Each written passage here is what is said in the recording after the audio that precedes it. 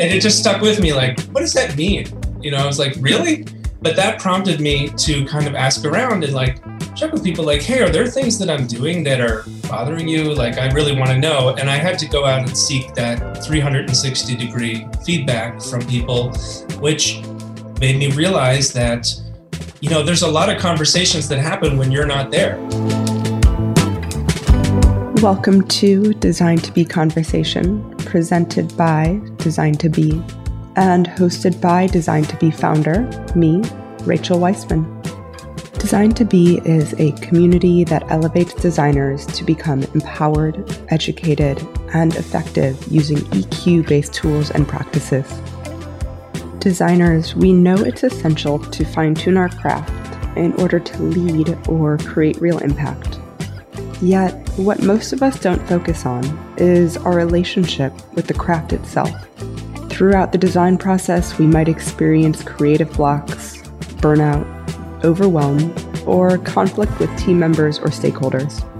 Design to Be aims to change that by helping to grow your EQ, by weaving authenticity, awareness, curiosity, empathy, fulfillment, meditation, resilience, trust, and much more into your design process.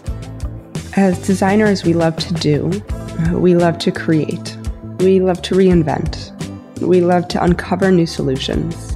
What will make these creations, inventions, and solutions even more effective and unique are when we learn how to be. In this show, I have conversations with design leaders about how investing in their EQ has impacted their design career.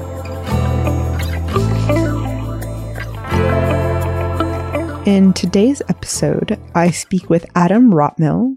Adam leads product discovery and design at AstraZeneca, one of the world's foremost biopharmaceutical companies, on a mission to turn ideas into life-changing medicines and digital products that improve patients' lives and benefit society. Formerly, Adam led the interaction design craft at Fjord, a global design firm with 27 studios and over 1,000 professionals. He teaches product design at Maryland Institute College of Art. Adam is also a volunteer mentor at Envision's Amazing Design People list and Google's UX Coffee Hours. In today's episode, we dive into why it's essential to cultivate self-awareness as a designer, how to make your career strengths and weaknesses actionable, the importance of retrospectives, how to create a safe working environment, as well as stories and strategies for giving and receiving feedback. Welcome, Adam, to the show. Yeah, thanks for inviting me. I think this is a really cool project, and thanks everybody for getting up on a Saturday to hang out for a bit. So hopefully I can come up with some interesting stories for you. But just diving right into things, Adam, to you, what does self-awareness mean to you as a designer? To me, it means almost the same thing as just as a person. But, I think it's about being aware of not only your strengths, but also your weaknesses. And I mean, it sounds kind of obvious when you say it out loud, but you know how you get to ask that question, if people still ask that in an interview, what's your biggest weakness? It always kind of feels like a tough question because it's like, oh, how do I think of something that I can say where it feels like I'm answering the question, but I don't want to say anything that makes me look bad. And it's like, well, see, that's your ego. That whole thing is everything that's silently working to block you from dealing with any of those weaknesses in reality anyway.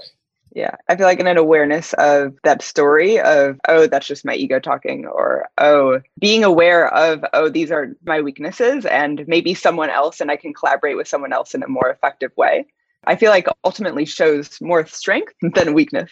Yeah, it's interesting because what happens, and I found it was very liberating, what happens when you confront some of your fears is that when it's just a potential fear, like, oh, everyone's going to find out I'm not very good at sketch, then it's much worse than it is in reality. If you're actually start telling people like, yeah, I've been a manager for the past 6 years and I have lost a lot of my skills with software. Like when I started telling that to people, we started getting into reverse mentorship. I've got a friend now who has less experience than me, has maybe 1/4 as much years on the job, but he's able to teach me things and I can teach him things about management. And it's great. He's like, oh yeah, he sends me links all the time. Like, here's his videos.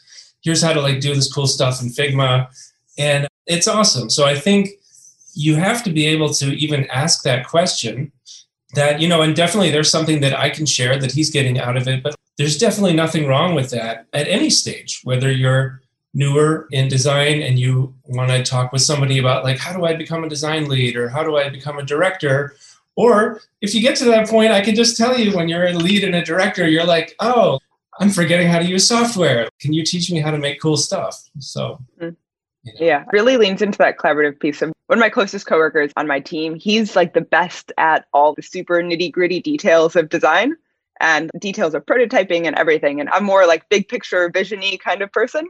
And I definitely lean on him during those times. And I feel like it rounds out our team in a more effective manner as well.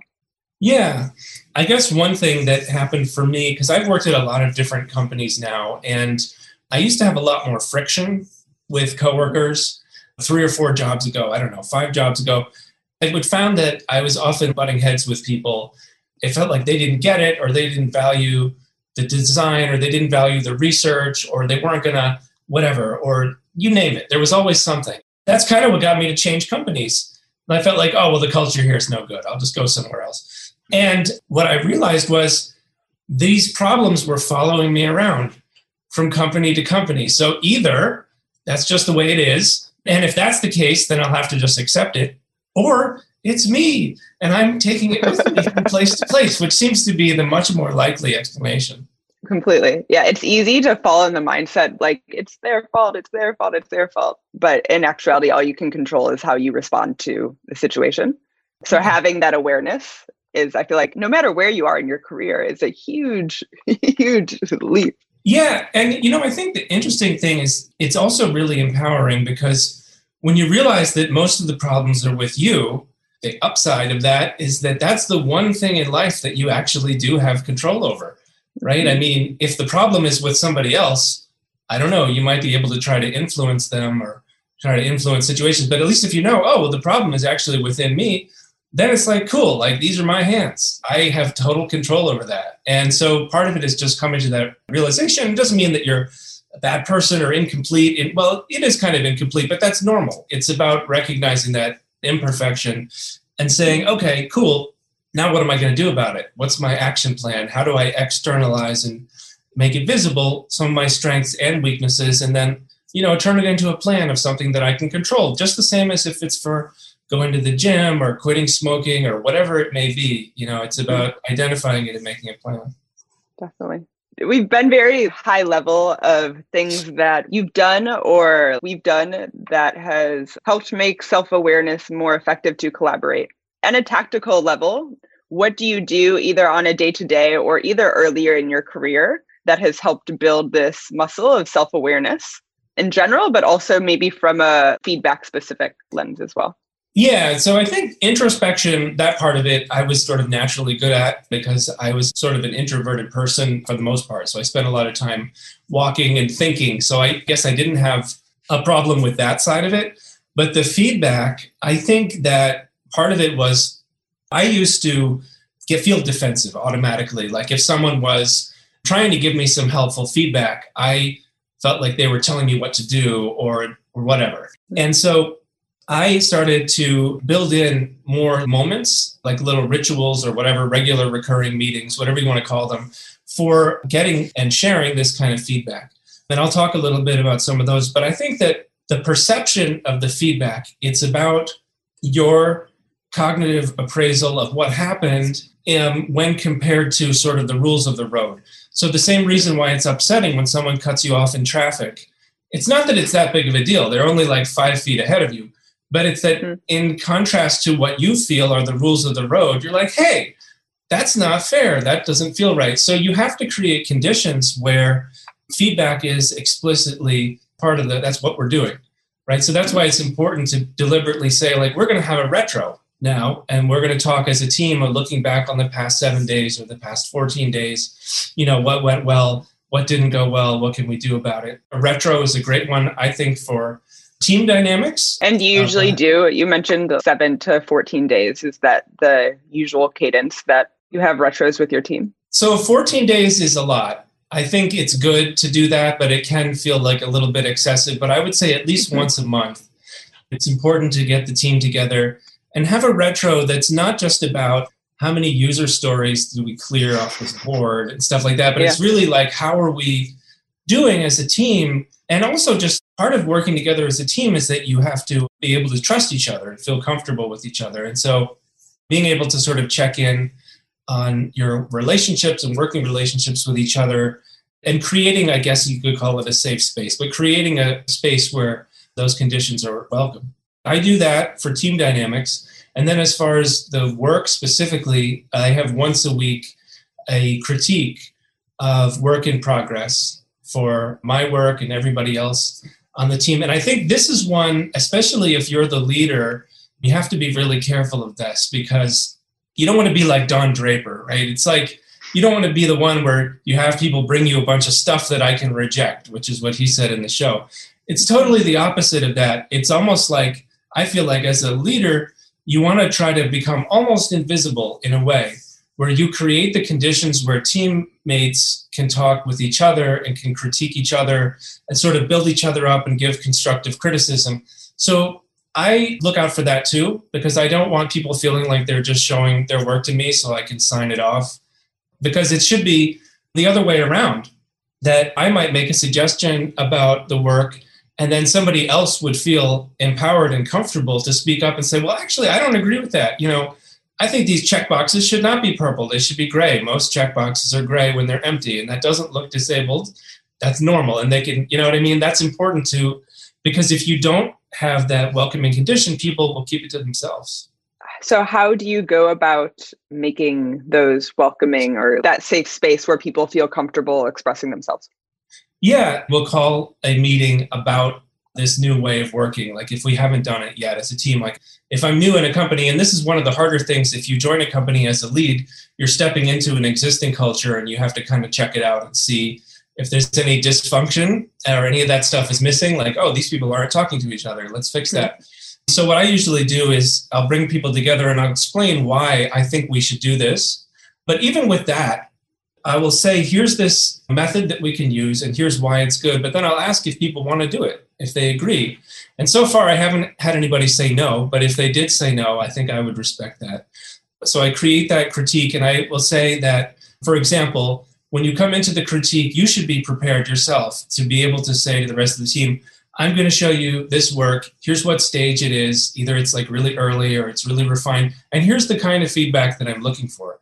So that way, by coming in and telling people that you want certain feedback, you're welcoming them to do it. And then we get used to the idea and then we all do it with each other and everybody sort of gets used to it. And it just catches on and becomes a regular routine. So that's one for critiquing.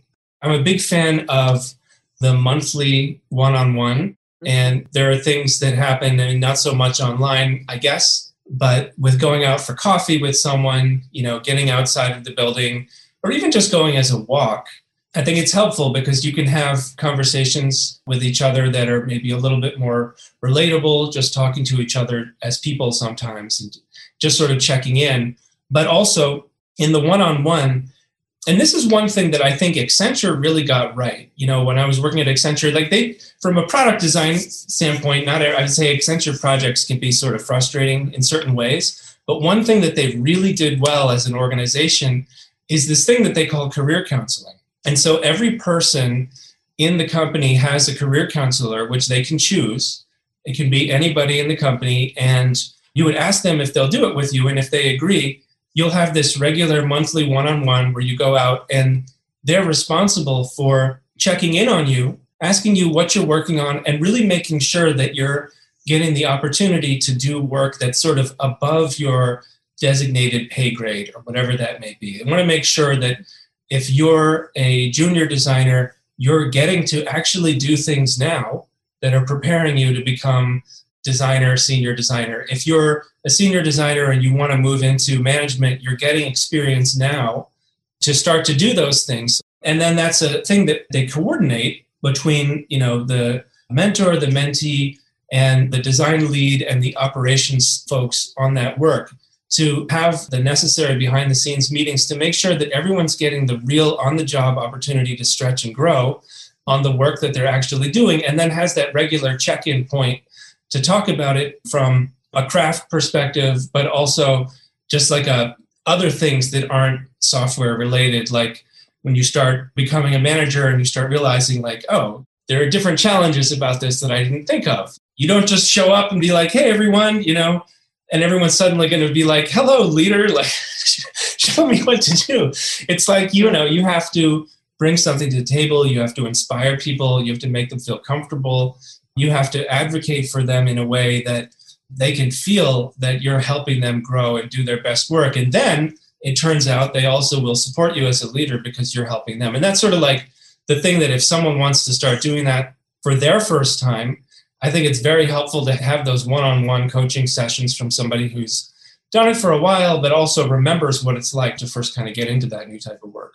Yeah, definitely. So I feel like you alluded to two different kinds of feedback. So one, there's feedback specifically about the work, which is like very important with like critique culture and collaborating in that sense. And then there's also this other element of feedback, which is more of like the coaching aspect of being aware of how others perceive you as a designer separate from your work. So in that lens, can you share a story of it could either be from you or something that you experienced, but like a feedback that in the coaching lens that didn't go so well, either possibly for you specifically, or maybe one of your reports or something like that, and how you helped mitigate that to help either make yourself become more empowered or help the receiver be a bit more empowered and comfortable? Yeah. So, well, I don't know. I'll just pick one at random, but I think there was a time when I was getting feedback from one of my mentors or coaches, and I got a piece of feedback where she said, your reputation's not that great as you think it is. And I was like, huh. And it wasn't meant to be confrontational. It was almost like this offhand like comment as I was walking out the door. And it just stuck with me like, what does that mean? I was like, really? But that prompted me to kind of ask around and like check with people like, hey, are there things that I'm doing that are bothering you? Like, I really want to know. And I had to go out and seek that 360-degree feedback from people, which made me realize that, there's a lot of conversations that happen when you're not there.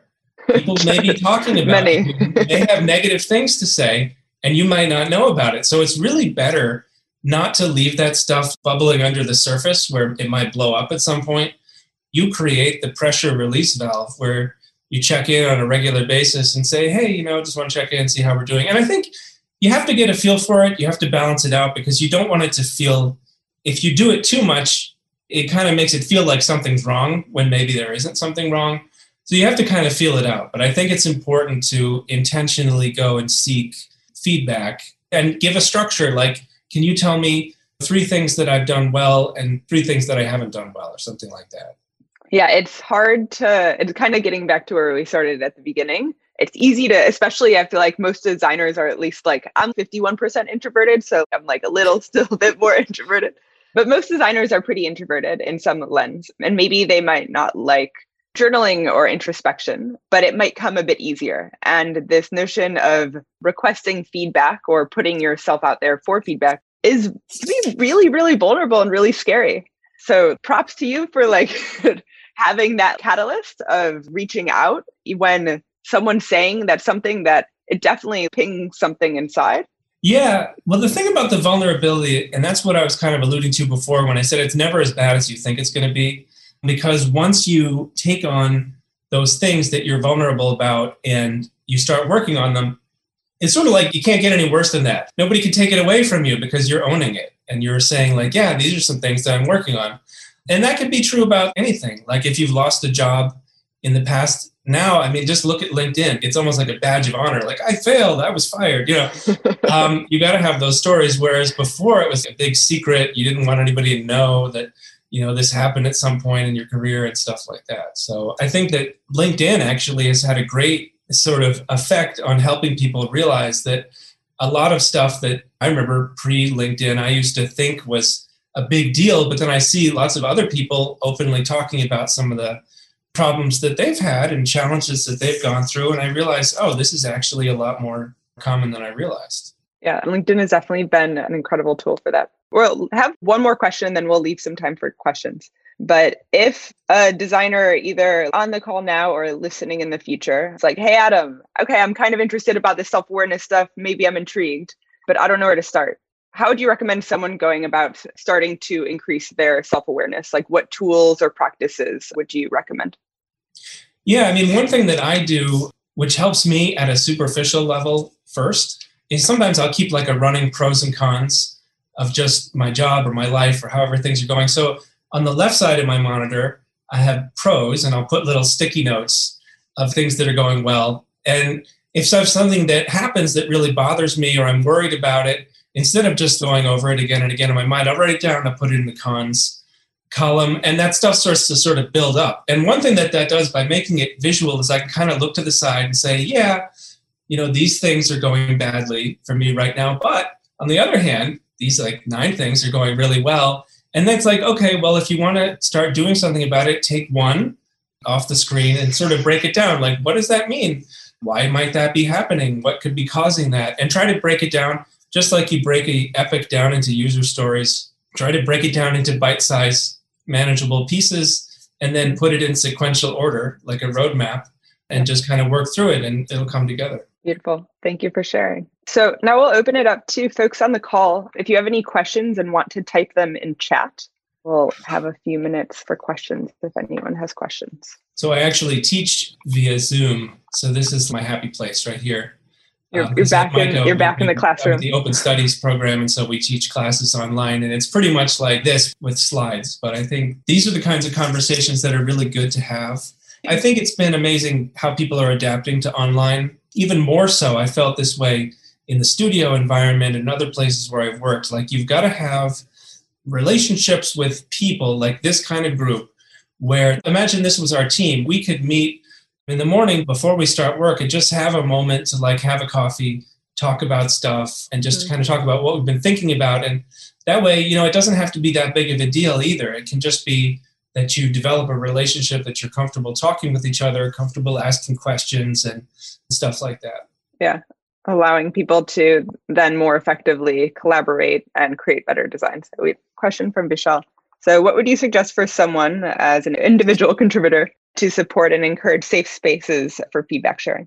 Yeah, so this is where the coffee comes in, or what I now call telecoffee, which I don't know if I just made that up, but I'm using that word now. So go for it. So I would, as an IC, I would put like a coffee on the calendar of a manager or somebody who's in a leadership position. And if you don't have that in your organization, then it's more about pinging individual people and sort of like building a coalition or a network, which is good practice anyway. But I would go and take the person out for a coffee and tell them what you'd like to do. And that way you're not asking them to do it for you. You're not saying like, hey, can you create these conditions? But you're saying, hey, I have an idea that I think would be good for the team. I think it'd be great for us to have these feedback sessions.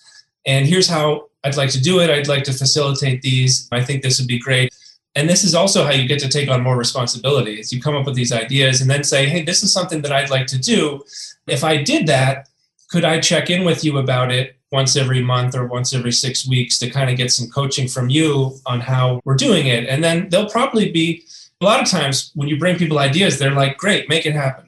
So just figure out your idea first and then pitch it to them over coffee and you'll probably be able to do it. Yeah, I heard a quote somewhere in the past couple of weeks that said like leadership can come from any level. And a lot of times when you're more junior or you're an IC, you're like, but maybe they'll figure it out. But a lot of the times the people up there are looking towards ICs or more junior folks to take that initiative. So I feel like that's a great suggestion.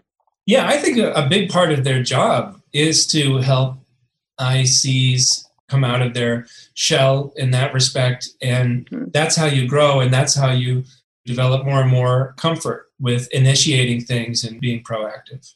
One more question. So what wording did you use or recommend when you asked people for feedback about your reputation?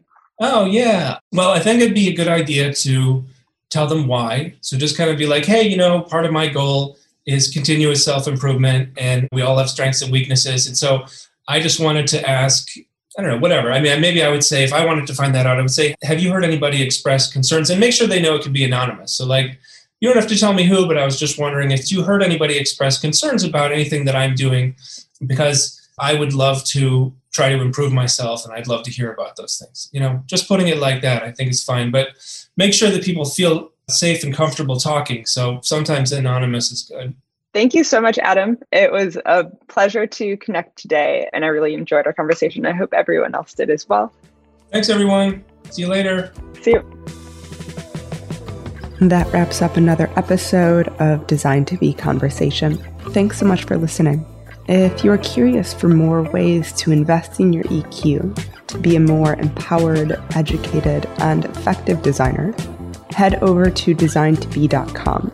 That is DESIGNTOBE.com. You can take our design process EQ quiz or sign up for our newsletter to receive the latest Designed to Be community building, live offerings, and self-inquiry guidance directly to your inbox. If you enjoyed this episode, we invite you to leave a review on Apple Podcasts, Spotify, or anywhere you may listen. Be sure to share this podcast with a fellow designer who's interested in investing in their EQ. And again, thanks so much for listening.